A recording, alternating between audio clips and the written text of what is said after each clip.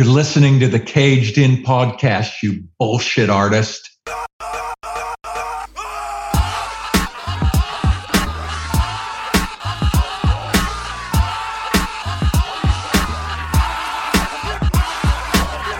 So many of you recently may have seen on my social channels that I reached out. I saw a photo of a man on stage with Nicolas Cage. And I just knew instantly I had to speak to that man. Not only is he standing beside the man, but he had a tattoo of the man in a film that I imagine he had not even seen. This is a man with balls, my friends. And that man is sat in front of me via the wonders of Zoom. And that man is Jason Zenawick. How are you, Jason? I am great. How are you, sir? I'm very well. It's very surreal to be speaking to you. It feels like this is the kind of thing that I've always thought the podcast should be, is to not just speak to the people who are involved with Nicolas Cage in like the kind of in front of or behind the camera, but those who are like me, who will go to these great lengths, whether it is, in my case, dedicating at this point hundreds of hours. I can't remember the last time I haven't Googled or typed the words Nicolas Cage. I can't remember when that last day was. And yeah, to speak to somebody who's taken that kind of, I guess some would call it drastic, I call it honourable thing of getting the man's face tattooed on him. So I don't know. We'll hold off on why the tattoo. We'll dangle that as a carrot to keep the listeners listening. But a famous tattoo. It seems to be making its rounds. How does that feel? That it's kind of you've kind of become this internet it's sensation. It's weird. We talked before this a little bit, and we were mentioning the fact that I don't have social media.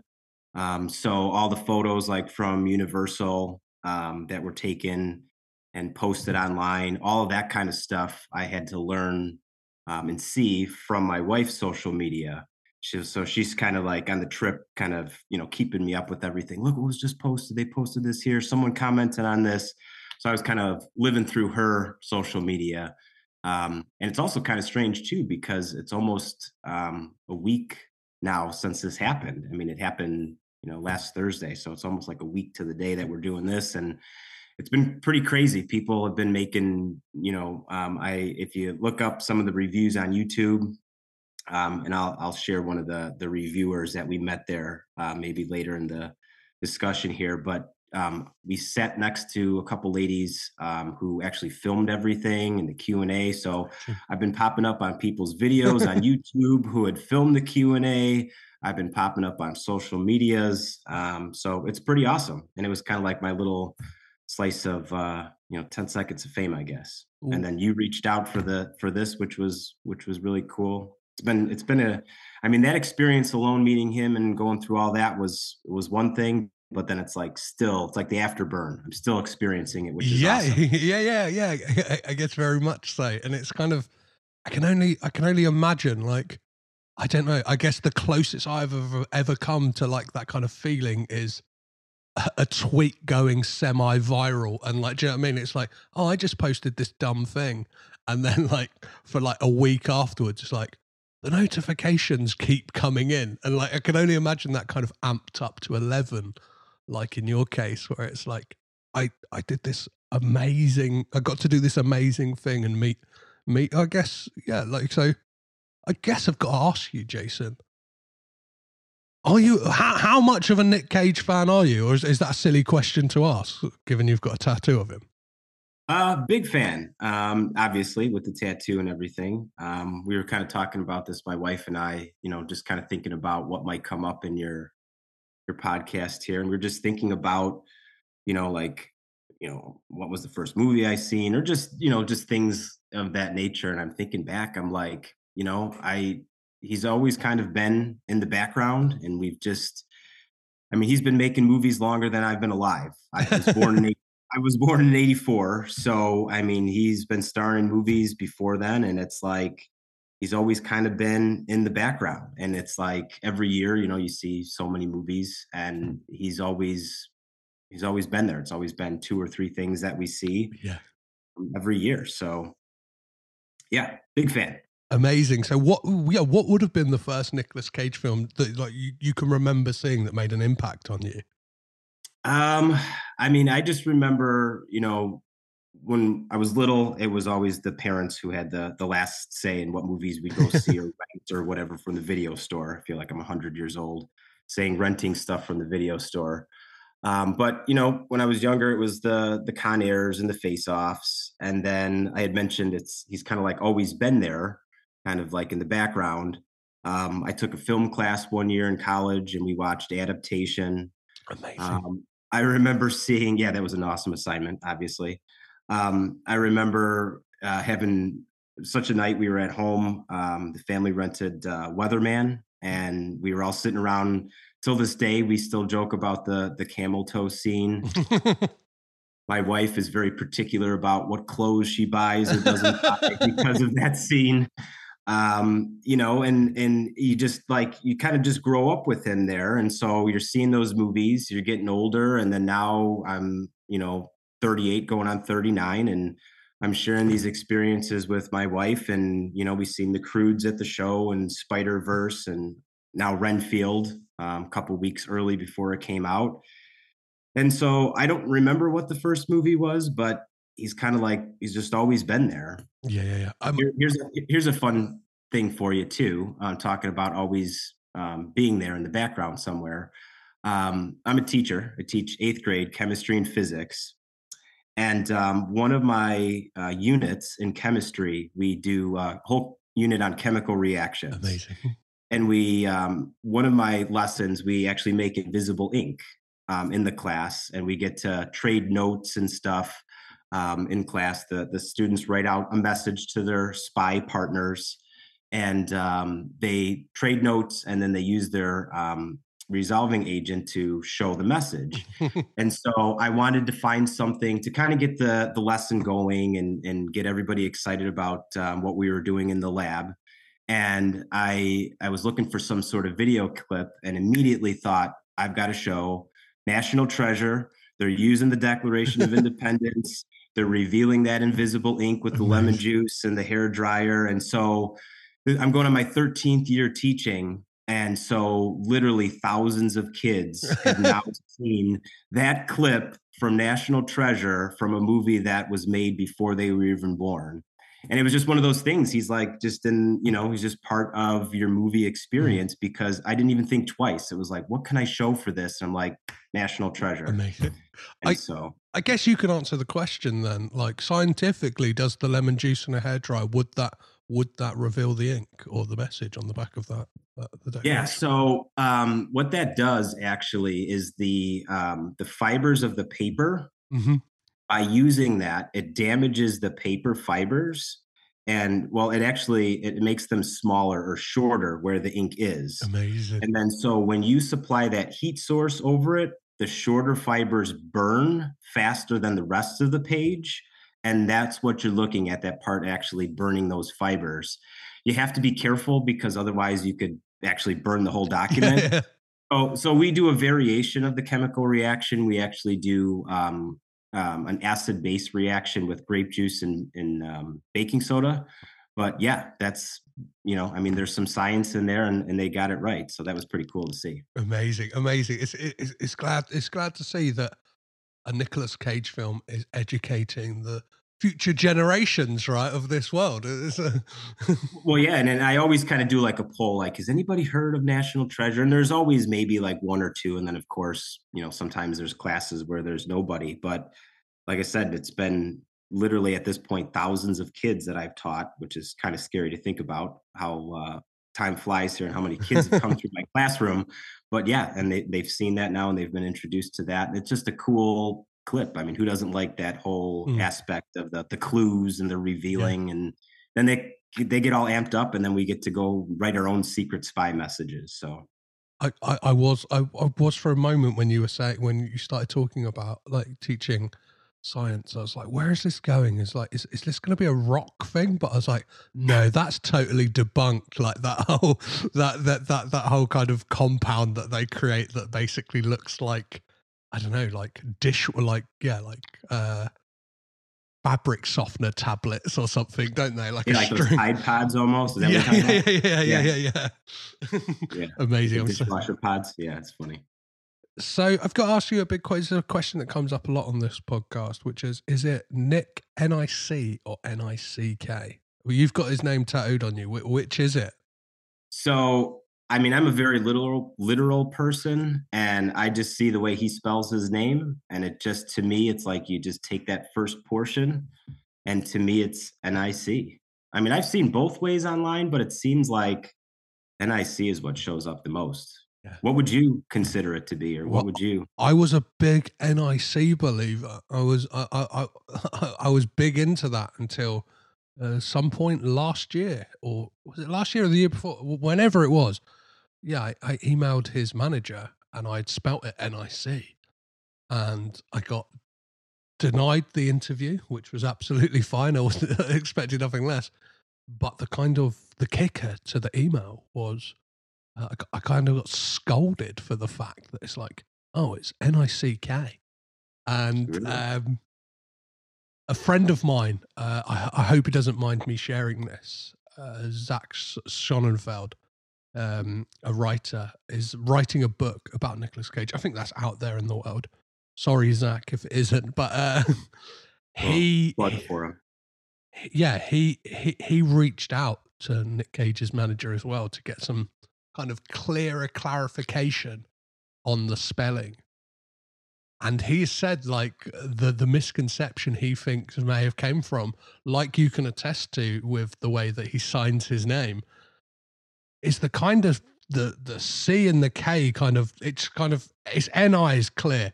The latter half is kind of like, he kind of goes just real quick with it, and it's like, is that like a little wiggle into a C, or is that a C and a K? Like you can't really tell. And I think that's where he thinks the misconception comes from, and obviously the fact that he doesn't have the H right in Nicholas. He's just they've dropped the H, so a lot of people drop the K. Yeah, and I think I've seen in the promo for Renfield, like when they did the AMA on Reddit, it said like, bring your questions for Nick Cage and Nick Holt, and it was they were both spelt with a K, and like they were holding up a piece of paper. So it's like, surely if the man's in the room, he's gonna have said, hey, drop that K, like if it's not in there. So yeah. Well, I guess it's maybe part of the mystique, right? It Yeah. could, I guess, go both ways, but it seems like maybe the right answer is K. I don't know. Who's to say? Maybe maybe it's kind of like a multiverse thing where there is another Nick Cage out there when it's just NIC. Well, and I think it is that thing. It's again, yeah. I'm really glad you brought up that kind of mystique thing, because speaking to Chris McKay just last night when we were recording, and we were saying about the fact that Nick Cage seems to be like the last of the old school Hollywood stars. And I think the fact that there is this mystique, and the fact that we're even having this conversation about how is his name spelt when it's shortened. Yeah. You don't get that about a lot of celebrities. Do you know what I mean? It's kind of, I don't know, like, you know what they had for breakfast every day, or like, do you know what I mean? You know what the contours of their arsehole looks like because it's up on their social media. Whereas like Nicolas Cage is that thing of like, does he own a castle here? Does this happen? Do you know what I mean? Like, there's only so many things we know that are concrete fact. We know that in New Orleans he's got a mausoleum ready for the day he passes, and we know he's got this body of work. And he lives in Vegas. So, do you know what I mean? There's a few other details we know, but like, he's very elusive. Yeah. And well, it all gets back to that social media thing, and he's not, to your point, posting every single thing that he does out there, so kind of adds to that mystique. It's like, is it C, is it K? And then along with a lot of other things, Yeah. it kind of adds to that. It makes you it makes it more interesting, I think, trying to keep up with that and to think about what he's up to. And you were talking, I think it was before we started recording, but you're saying that you couldn't remember a time that you're not typing his name into Google or trying to learn more about him. And I think that makes it more interesting or more exciting when you don't know everything there is to Yeah. know. So you want to continue to be a fan and continue to learn more and watch more. And I think it just adds to that cool factor. My brother and I call it like old school Hollywood, Yeah. right? Yeah. Yeah. So Yeah. it's like the Nick Cage or it's the Jack Nicholson. It's that old school Hollywood. Yeah. So Yeah. Amazing. So I've got to ask you, and obviously why people will be listening to this is why the tattoo? Obviously, this is a film that when I imagine when you would have got it, the film you wouldn't have seen the film. So why did yeah. you get this tattoo, Jason? So if you've seen my tattoos, you would know that a lot of them are just like really kind of off the wall. Uh-huh. I don't think really any quote unquote normal tattoo.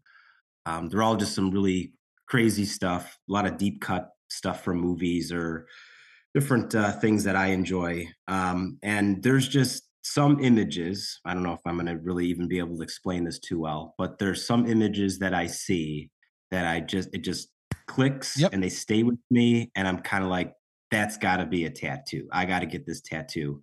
And I think you have tattoos, right? Yeah, I'm covered in kind of like, and like you, a lot of like, it's always that question, right? When people are like, oh, what does that tattoo mean? And I've got tattoos like, oh, well, I got a tattoo that was a blind tattoo in the fact that like, I didn't know what was going on until it was done. I was blindfolded, and then I've now got a skull with a duck holding a scythe on top of it. That's awesome. And it's like, And I think you'll relate to this. We have the same kind of approach with tattoos. And not that there's anything wrong with it, but there's the people that have to, they go their whole life and they're like waiting for that perfect tattoo and it's got to Mhm. have all this meaning and there's like a clock and on the clock the hands are the dates when their kids were yeah. born and there's a rose and it's got so many petals and the petals represent it's like sometimes a tattoo can just be a fun off the wall tattoo. I got a quick story about an example of like some of the stuff I have. Amazing. My wife, when she was in fifth grade, so it's like 10 years old, she brought home her yearbook. And like a lot of kids, you flip to your photo and you're like, oh, this does not look good. So being a 10-year-old, she thought the solution to that would be to erase her face from the yearbook and basically left a white square there. And after she got done erasing her photo, it kind of dawned on her that her mother, who paid money for this book, would be pretty pissed off that she just erased her photo. So she proceeds to go ahead and draw herself back in, curly hair and all, of course, left off the glasses because that's one of the things that she didn't like. And she, for a 10-year-old, not too bad of a job, but you look at this thing and it's hideous. You could tell it was drawn. It's got a jack-o'-lantern nose and these teeth that look like almost Renfield teeth. And I seen that and I was like, holy shit, I have to get this photo tattooed. It's so ridiculous. It's I so love it. hideous. It has such a good story. And that's the kind of tattoos I like. Like when you look down at that, someone might ask me like, oh, did your son or daughter draw that? Like, nope, that's a self-portrait of my wife.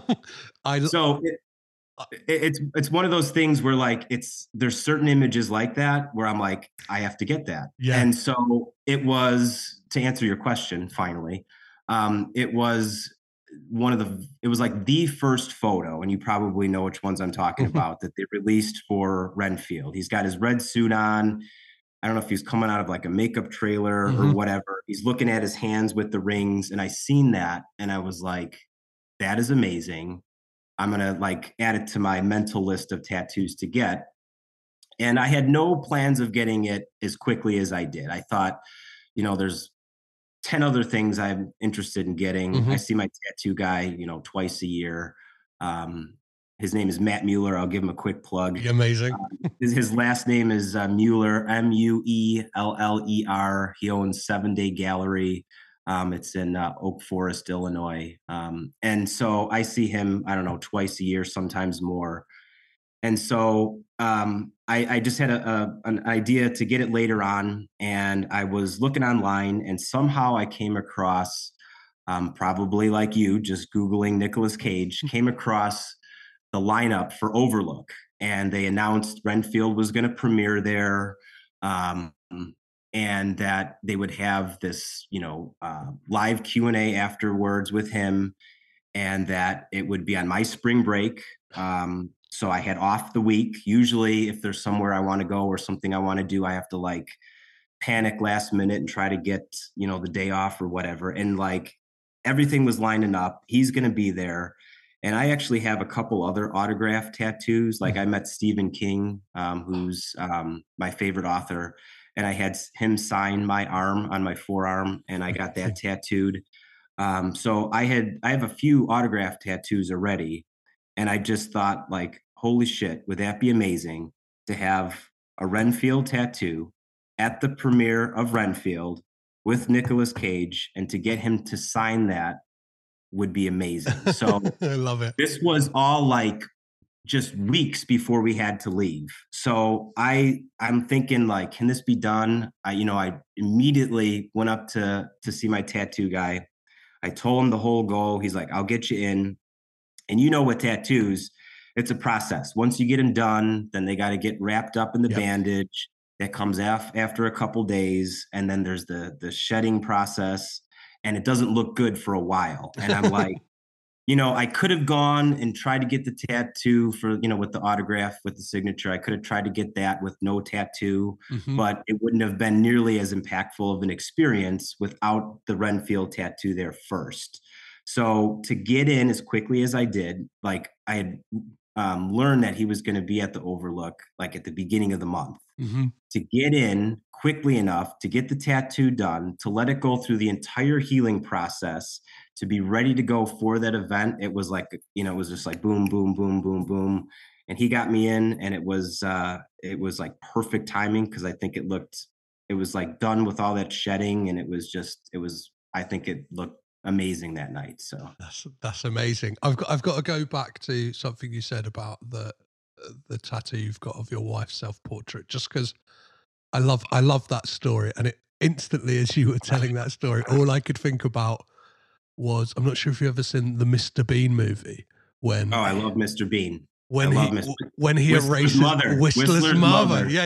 Yes. I immediately thought of that, and like I realized in that moment that we are weirdly kindred spirits, because that's kind of been on my bucket list of tattoos, is to get the tattoo that he draws of Whistler's mother, that face that he draws. Like, and it's like, yeah, I think we're cut from the same cloth in the fact that that's funny. I agree. I grew up with Mr. Bean. My brother and I, watched the show. I have the whole set on DVD. I'm aging myself here physically. But I have that the whole set. We've seen the movies at the show. Yeah, he's awesome. And that's exactly that, for the listeners, right, who can't see the Zoom call that we're doing. That is like a perfect description of this. It's that Whistler's mother painting. Awesome. That is, I couldn't have described it any better. So when was the exact date you got the tattoo? Obviously, it would have been early March, right? Or yeah. Let me think here. I'd have to go back for the exact date. Yes, I don't. Cool.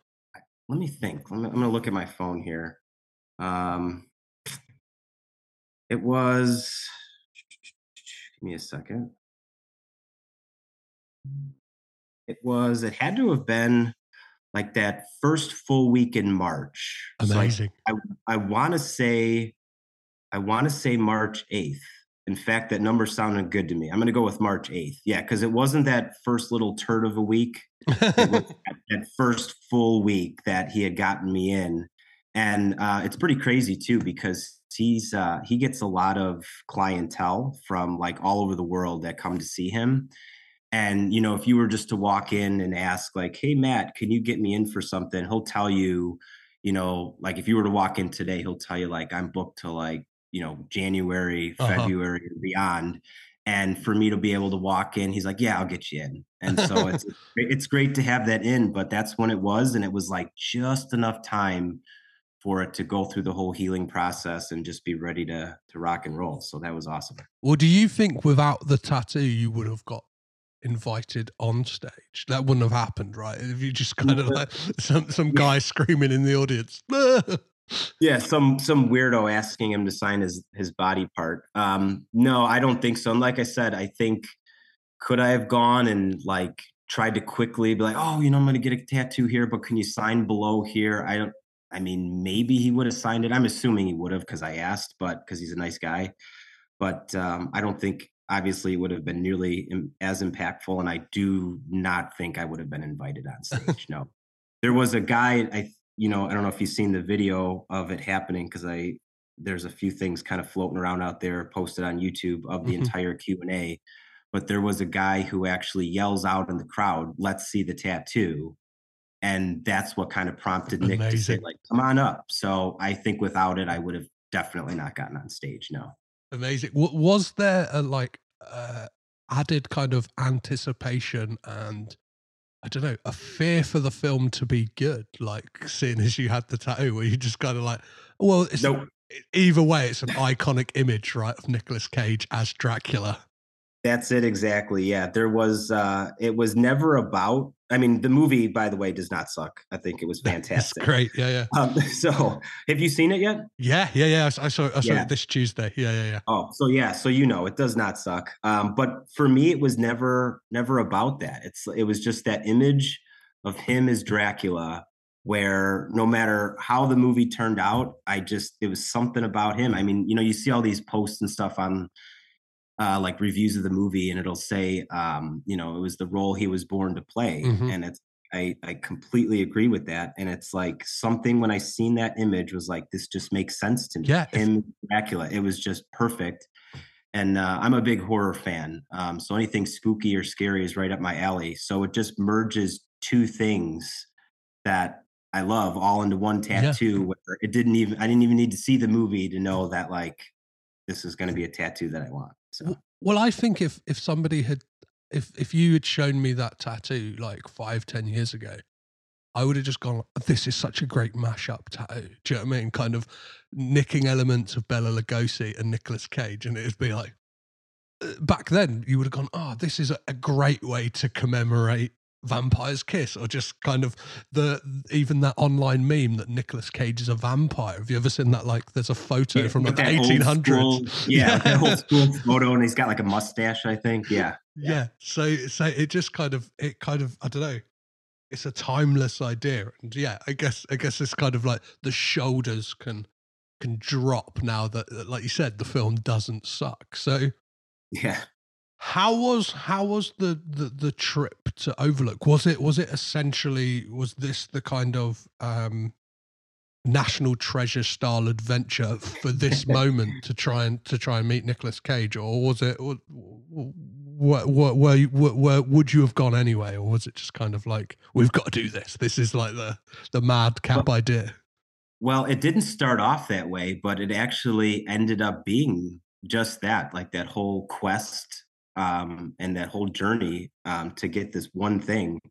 I had mentioned like the Stephen King tattoo, and I've got some others. Like I have Tim Curry on my my leg tattooed under a Pennywise, and that was another difficult one to get because he had a stroke, as you probably know, some time back, and doesn't sign anything in person. So that was a journey to get that one. And like for the Stephen King one, I went all the way to a convention. It was more of like a festival that they had in Minneapolis. So that was we're from Chicago. So just to kind of give you perspective, and all of these places we either had to fly to or drive to. And so for the Overlook, we drove to New Orleans, which is like a 13 going on 14-hour drive, which is a lot of driving. But my wife and I just wherever we go, we just kind of make an adventure out of it. So I mean, we would stop and do some tent camping at KOAs and state parks. We've seen the St. Louis Arch. We stopped at Johnny Cash's boyhood home. We went to, and this is all on the same trip, all on my spring break. So it was a lot over a couple days. We went to Elvis's house, Graceland, and seen the meditation garden in his grave. We had barbecue in Memphis. We walked around New Orleans and seen Bourbon Street and had lunch there and beignets. And we did everything that we could there and back. We even had time to visit her aunt, which she lives about 2.5 hours away, so she got a chance to see family. Like, we packed everything that we could. And she's always the one, like, when we set out to do some of this stuff, she's always that is the one that's nervous. She's like, if you don't get it, you're going to be so disappointed, or it's going to ruin the trip. And I always have to tell her, like, it's about the experience. Like, I just want to be there. I want to see the film. He's going to be there. We should just count ourselves lucky. And if this happens, great. It's just, it's going to be just a cherry on top. But, it obviously is great that it worked out. And, it was a long drive. It didn't feel like a long drive, especially on the way back, because I was on cloud nine still. So I drove most of the way, and it was just like it was a quest. And when we got there, like, it just started to build and build and build because we were hours early, and so we kind of became friends with some of the people in line, and like, they knew what we were going for. And so, like, they were already talking like what we could possibly do when we get in there, and maybe we all raise our hand and see if the microphone can make its way over to me. Like, we were trying to figure out everything possible to do. And so when it finally happened, it was like, yes, you reached that pinnacle. But it was, like I said, with the Stephen King thing or other things, you go out there hoping it happens, but if it doesn't, it's not the end of the world. And it was the same thing for this, but it just kept building and building and building. And then when everybody in line was almost involved, it became this quest at some point. So for those who haven't seen the kind of the longer footage or just seen the photo, you mentioned about everyone getting involved in this, which is kind of great. That is kind of fandom for me, right? It's kind of not everyone looking after themselves. It's like, this person's got this quest, let's make it happen. Can you tell us like the details of how it came to be that you ended up on that stage? Like, kind of, I want the play-by-play, Jason. Play by play. So it started. We that Thursday, that morning, really early, we went to pick up. It was a 10 a.m. pickup for. We ordered they called it a VIP pass, and what it was $250, so it was not cheap. And what that was a pass that gave you not guaranteed entrance, but like a priority entrance for all the films in the festival. Amazing. And so I bought one of those, but I didn't want to buy another one for my wife because, now you're looking at $500 plus just to get into one event. That's the only event that we wanted to go to, was the Renfield premiere. So we went to pick up my pass, and while we're waiting in line, one of the gentlemen that was running it actually comes over and introduces himself as the art director. And so I kind of made like a note of that. Like, if he's still around before we leave, let me go talk to this guy, introduce myself, show him the tattoo, show him, like, what the goal is. So we got the pass. I go pull him aside. I go through everything, show him the tattoo, tell him where we came from, like, tell him, what I was hoping to do. And he says, oh, that's interesting, because I'm actually going to be the one running the Q&A. So here I am in my mind thinking, this is perfect. Like, he sees me. I've got my Massive Talent T-shirt on. It's the one that's got like the colored squares on it with his photo. I'm like, you can't miss this shirt. I told him, I'm like, I'll be front row. I'm gonna pretty much leave from here. I'm like, you'll see me. And I just asked him, I'm like, if I get there and I'm front row, like, and I raise my hand, can you just call on me? Can you do me that? Can you do me that favor? I just need the opportunity to ask. And I told him, like, I know you can't control what Nick is going to say, but like, I just want that opportunity. And just almost immediately, I could just tell, like, he was completely turned off by the idea. Uh-huh. And he was like giving me all this, well, it's going to be dark in there, and I don't know if I'm going to see you. And he was like super hesitant. And I was like, really, dude? Like, I'm not asking you to, I don't even know. Just all you got to do is just call on me. Like, I'll be there. There's no way you're going to miss me. And I even told him, like, I got this sign that, is asking Nick to sign my leg. Like, I'm like, you're not going to miss me. And he was going into, I can't make any guarantees. So I didn't want to argue with the guy. He's running the Q&A. I didn't want to piss him off. So I just basically left it with like, well, I appreciate your time. It would mean the world if you just called on me. I hope you do. But anyways, good luck with the festival. I can't wait to see the Q&A in the movie. I'll see you tonight. So we left on okay terms. At least I thought. And so we walked around New Orleans. We got lunch and the beignets and everything else that you should do while you're down there. And then that was maybe about 12:30. And I said, you know what, let's just go to the theater because that's at a separate location. It was like a 10-15 minute drive, I think it was.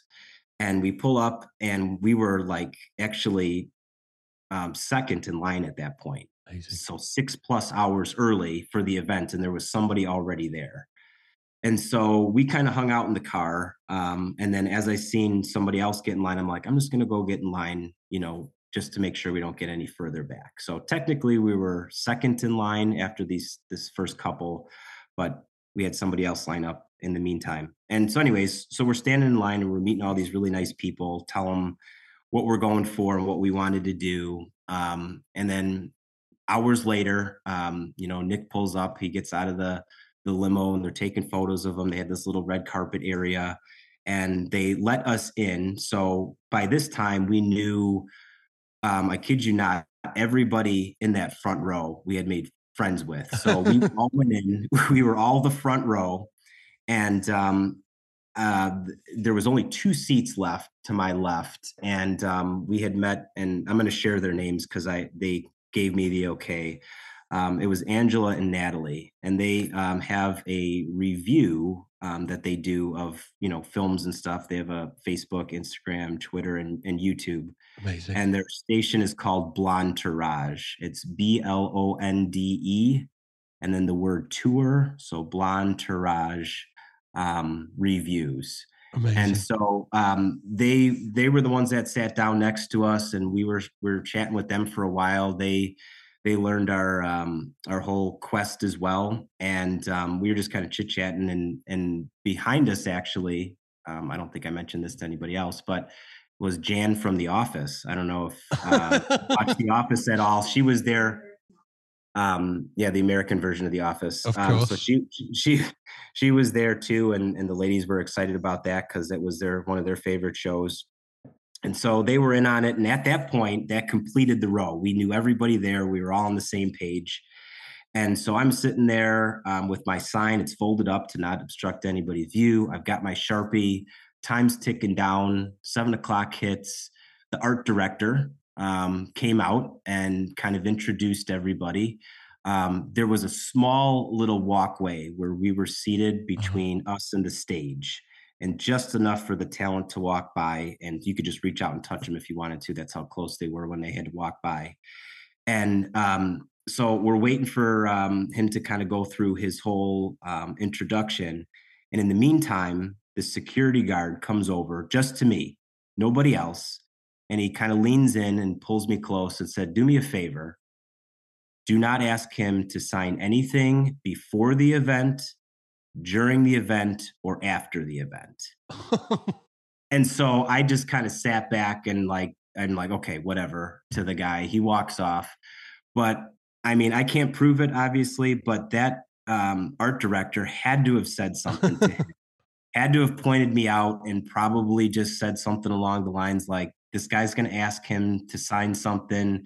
Can you just tell him no so I don't have to look like the bad guy? I don't know what the deal was, but he had to have tipped him off because I was just sitting there. And for him to come up to me and only me and say that was like, okay, whatever.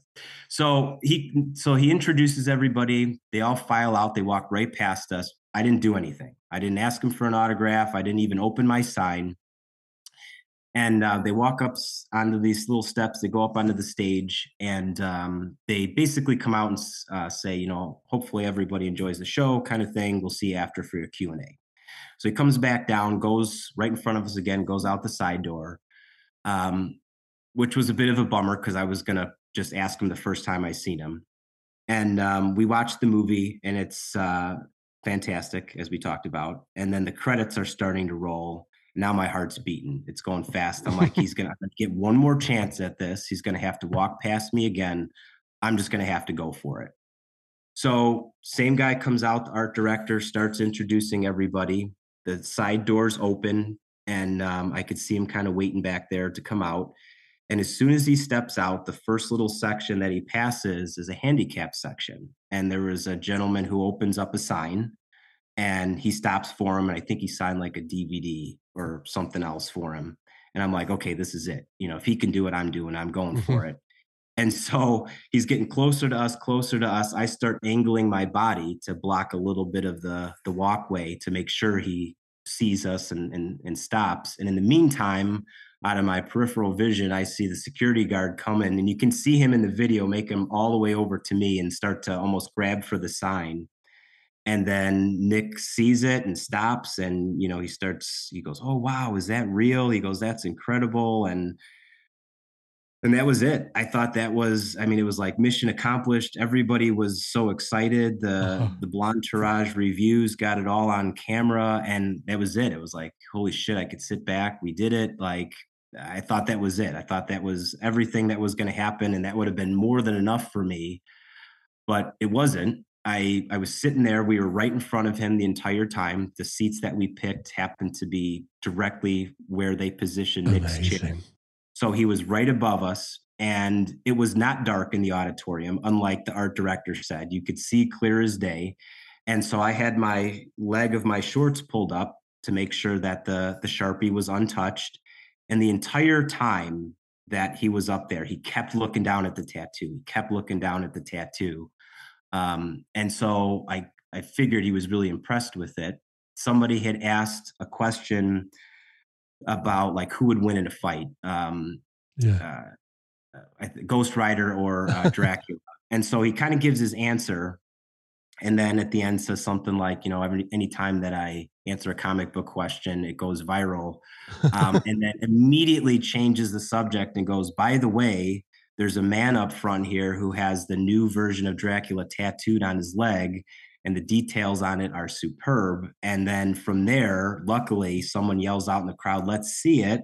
So one thing led to another. And then the next thing I know, I'm walking past that security guard, past that art director who wanted nothing to do with me, and stand right next to Nick. And for him to compliment the tattoo, high praise, and to compliment that tattoo and to ask where I got it done. Amazing. And then I of course, my mind is like in a totally different place at this point. I'm like floating on cloud nine, and I'm glad I did. But I thought last minute, like, I'm going to go for it. I'm going to ask him for a selfie.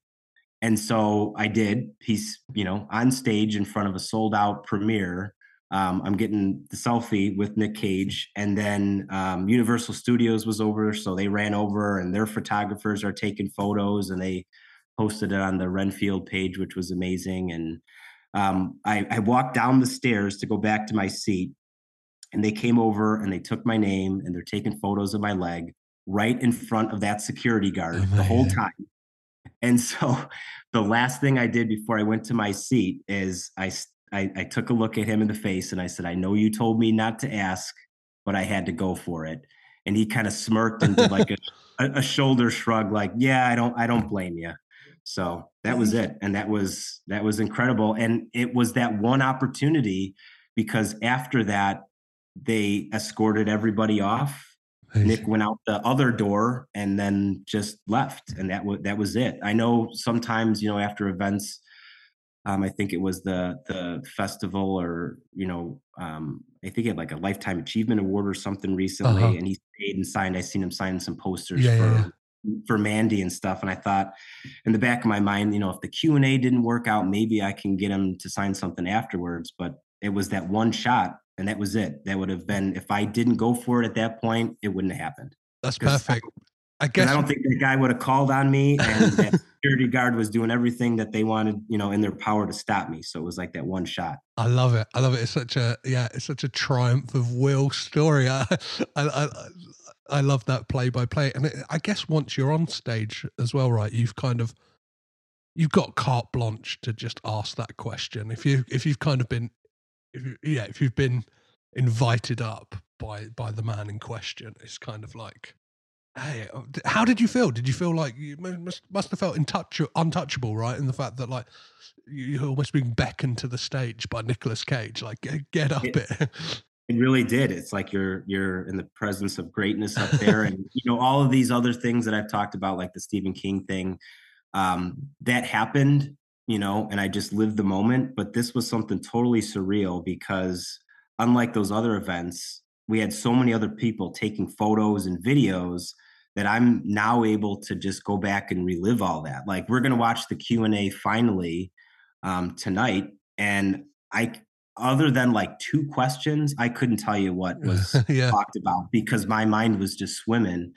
But it was a surreal time, and being up there was just like, and I wasn't nervous. It yeah, was just, it was so strange. I wasn't nervous. It just felt organic and natural. And I was like, holy shit, I'm doing this. yeah. And Oh, it was, screw the security guard, screw this guy who didn't want to call on me. It's like, I'm up here, and it was awesome.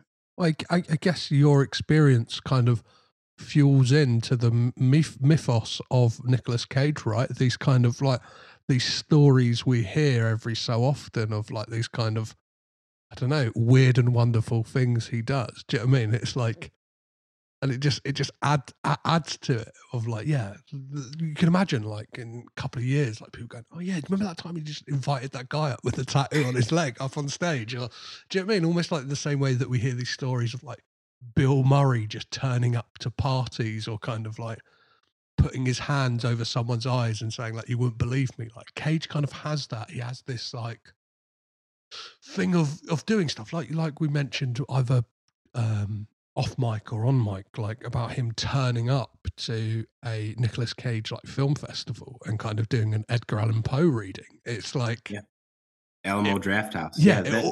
And it just, it feeds into it, and it makes you, I think, a bigger fan. And it's cool because, as crazy as a fan as you may be of him, he seems to enjoy it just as much as you do. yeah, Like he was in awe of that tattoo. He like really seemed to enjoy it.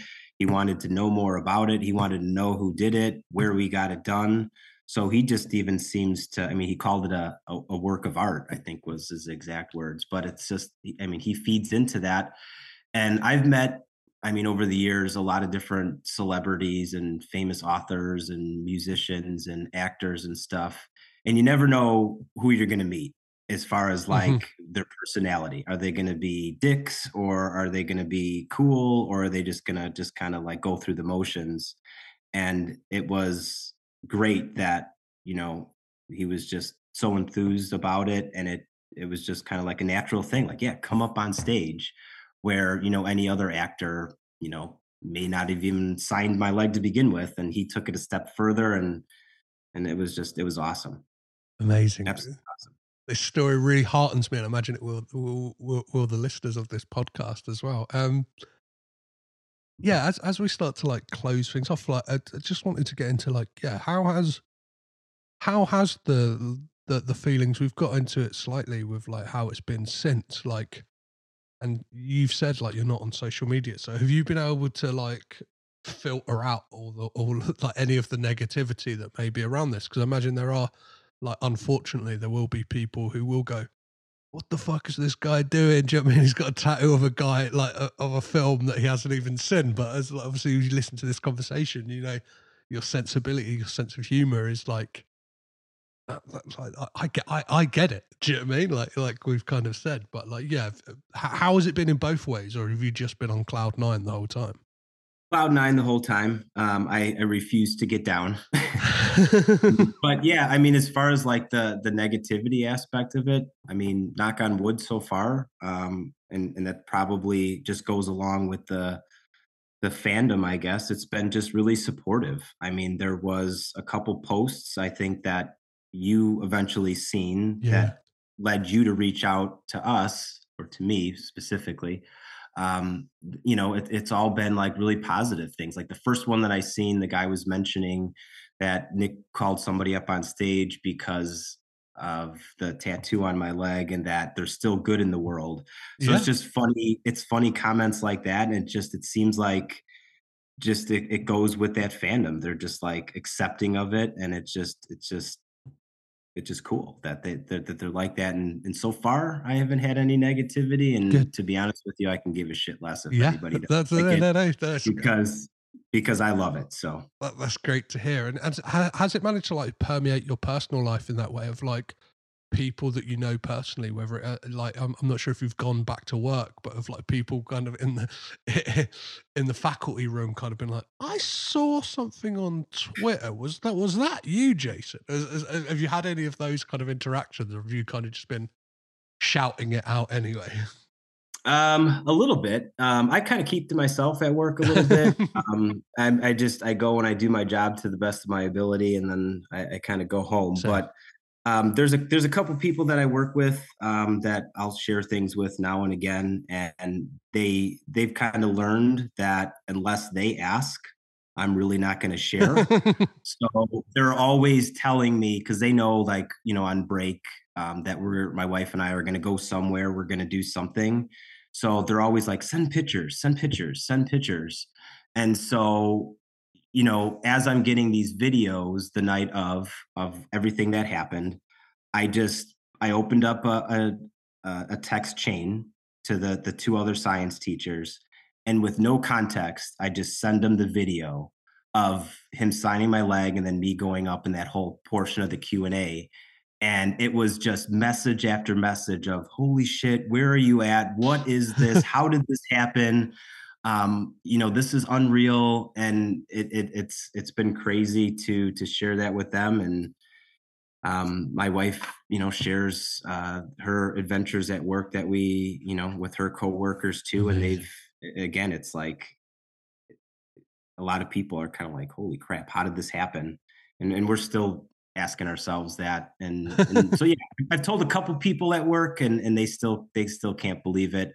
The one that I shared it with, again, I'm not going to mention any names for these people, but her brother actually was filled in for her for maternity leave. And so I had worked with him. And as soon as she seen that video, she asked her brother to come over and watch it. And he was in disbelief. And he goes, you know what? I have to give it to Jason. He knows what he likes, and he just goes for it. So that was kind of their response at work. But other than that, it's like, I talked to like three people at work, and I shared it with them just because they asked me to. Amazing. So they're now when we're on another kind of a shorter break. We had our spring break, and we're a public school, so they don't really acknowledge any of the religious holidays. But for Easter, we get a couple days off here. They don't call it Easter break. But I'm walking out the door, and now they're like, "Are you going anywhere? What are you doing? Send us pictures." I'm like, "Well, I'm recording a podcast this weekend, I think." And they're like, "Oh my God!" So they want to listen to it when everything is done. Amazing. Well, it's been so heartening to hear your story, Jason, and that yeah, you haven't managed to feel the jaded side of social media. One, by staying off it, and two, that this has kind of, I don't know, captivated people in a kind of positive way. And like, I'm so glad that I could be a part of this, and kind of I feel like I'm kind of like vicariously on cloud nine, just kind of hearing this, as I said, like national treasure style story of how you kind of had this idea and you made it happen. And it's kind of that as I said, you're a man after my own heart. So as Like a secondhand Cloud9 there. exactly, yeah. Was it like the like the passive smoking of cloud nine? So yeah, as I like to end all of these conversations, especially speaking to fellow Nicolas Cage fans, is just got one simple question for you: is what is your favorite Nicolas Cage film? It's changed over the years. Like we talked about, he's kind of always been there, and it changes over the years. I could tell you my wife's, it's Con Air. Oh, So, love it. so that's hers, and I really, I'd have to say for now, I mean, it might change in the future. I'm going to go with Renfield. I'm going to go with Renfield. You've got to say that though, right? Well, you know what? Experience aside, as I mentioned, I'm a big horror fan. So it just merges two things that I love. And so I'm going to go with Renfield for now. I think it was the role that he was meant to play. Mm-hmm. And even though it was a small part of the movie, it didn't seem like he was, second fiddle to anybody. But I'm going to go with Renfield for now. Amazing. Well, thank you so much for coming and getting caged in with me. Absolutely. Thank you for having me. And we talked about your close call with almost getting Nick on the show yourself. So I wish you the best of luck with that, and keep at it, because it'll happen.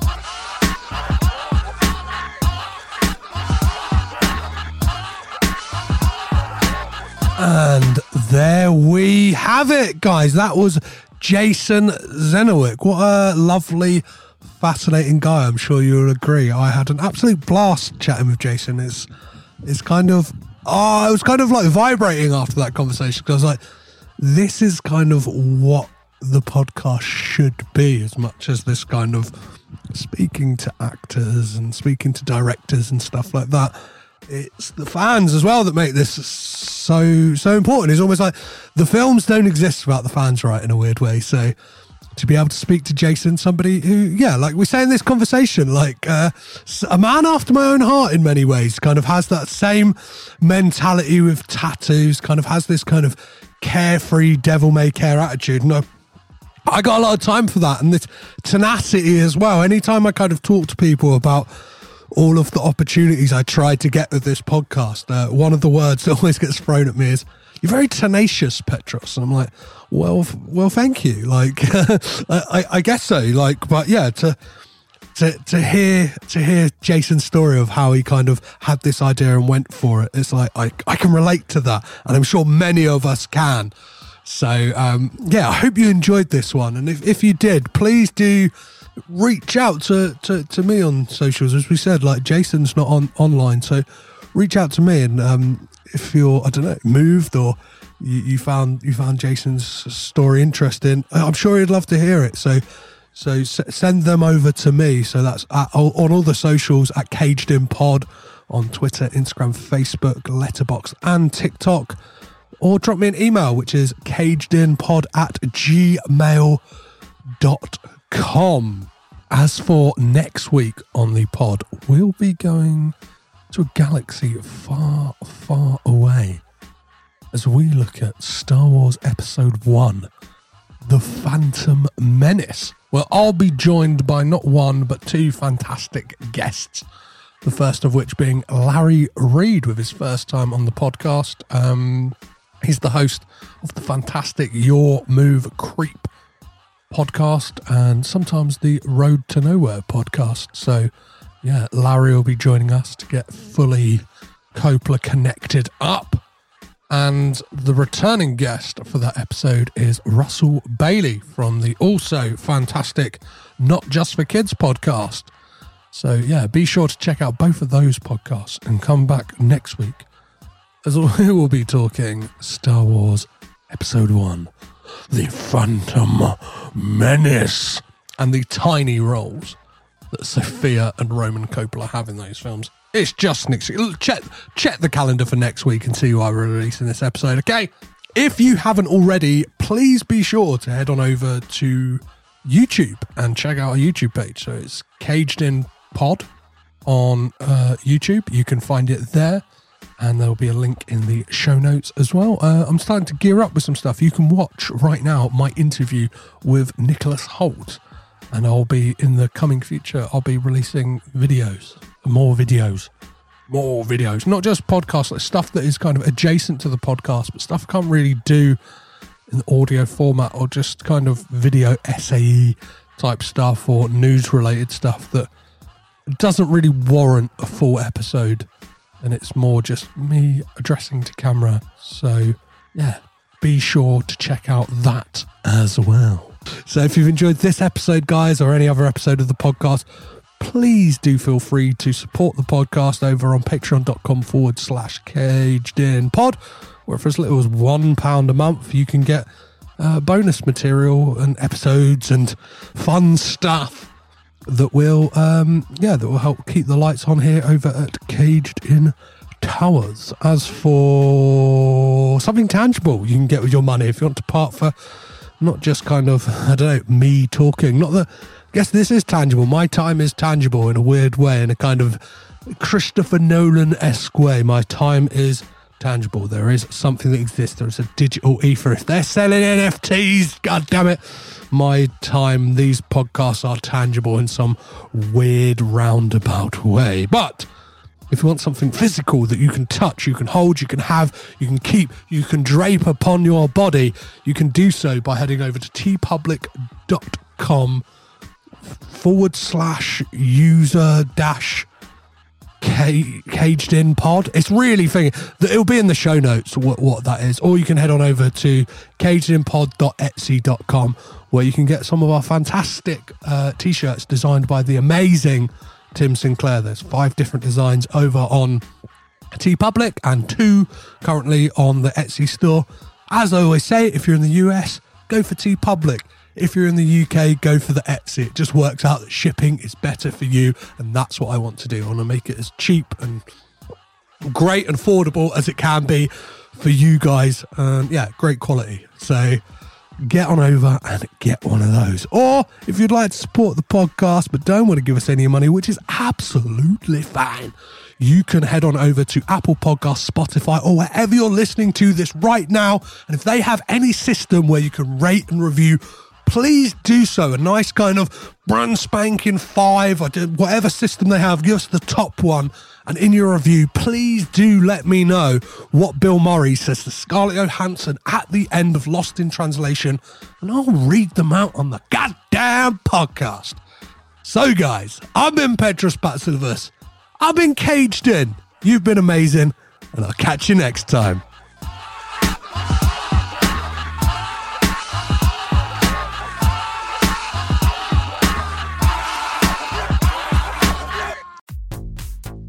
This podcast is presented by the Breadcrumbs Collective, home of the Pod Charles Cinecast, Caged In Coppola Connections, A Driptown Limerick, Maine, Franchised, and many more to come. Our shows are all presented ad-free and made possible by listeners like you. Please support our shows by subscribing, leaving ratings and reviews, and becoming patrons at patreon.com. If you'd like to learn more about Breadcrumbs, head over to breadcrumbscollective.com. Breadcrumbs. It's more than a podcast network. It's family.